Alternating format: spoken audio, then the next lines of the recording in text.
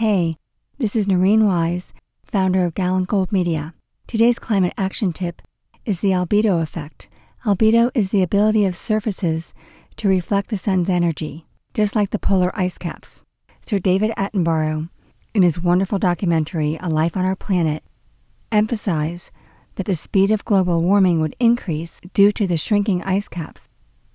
Back in 2009, our former Secretary of Energy, Stephen Chu, a Nobel Prize winner, pointed out that if we painted every roof white, it would be the equivalent of removing every car on the planet for 11 years.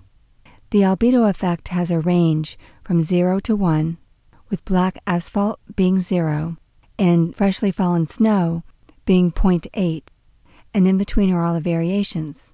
For example, green grass is 0.25, desert sand is 0.40, and newly poured concrete is 0.55. So our next step has to be that every town has an albedo director. Okay, check back tomorrow for another climate action tip.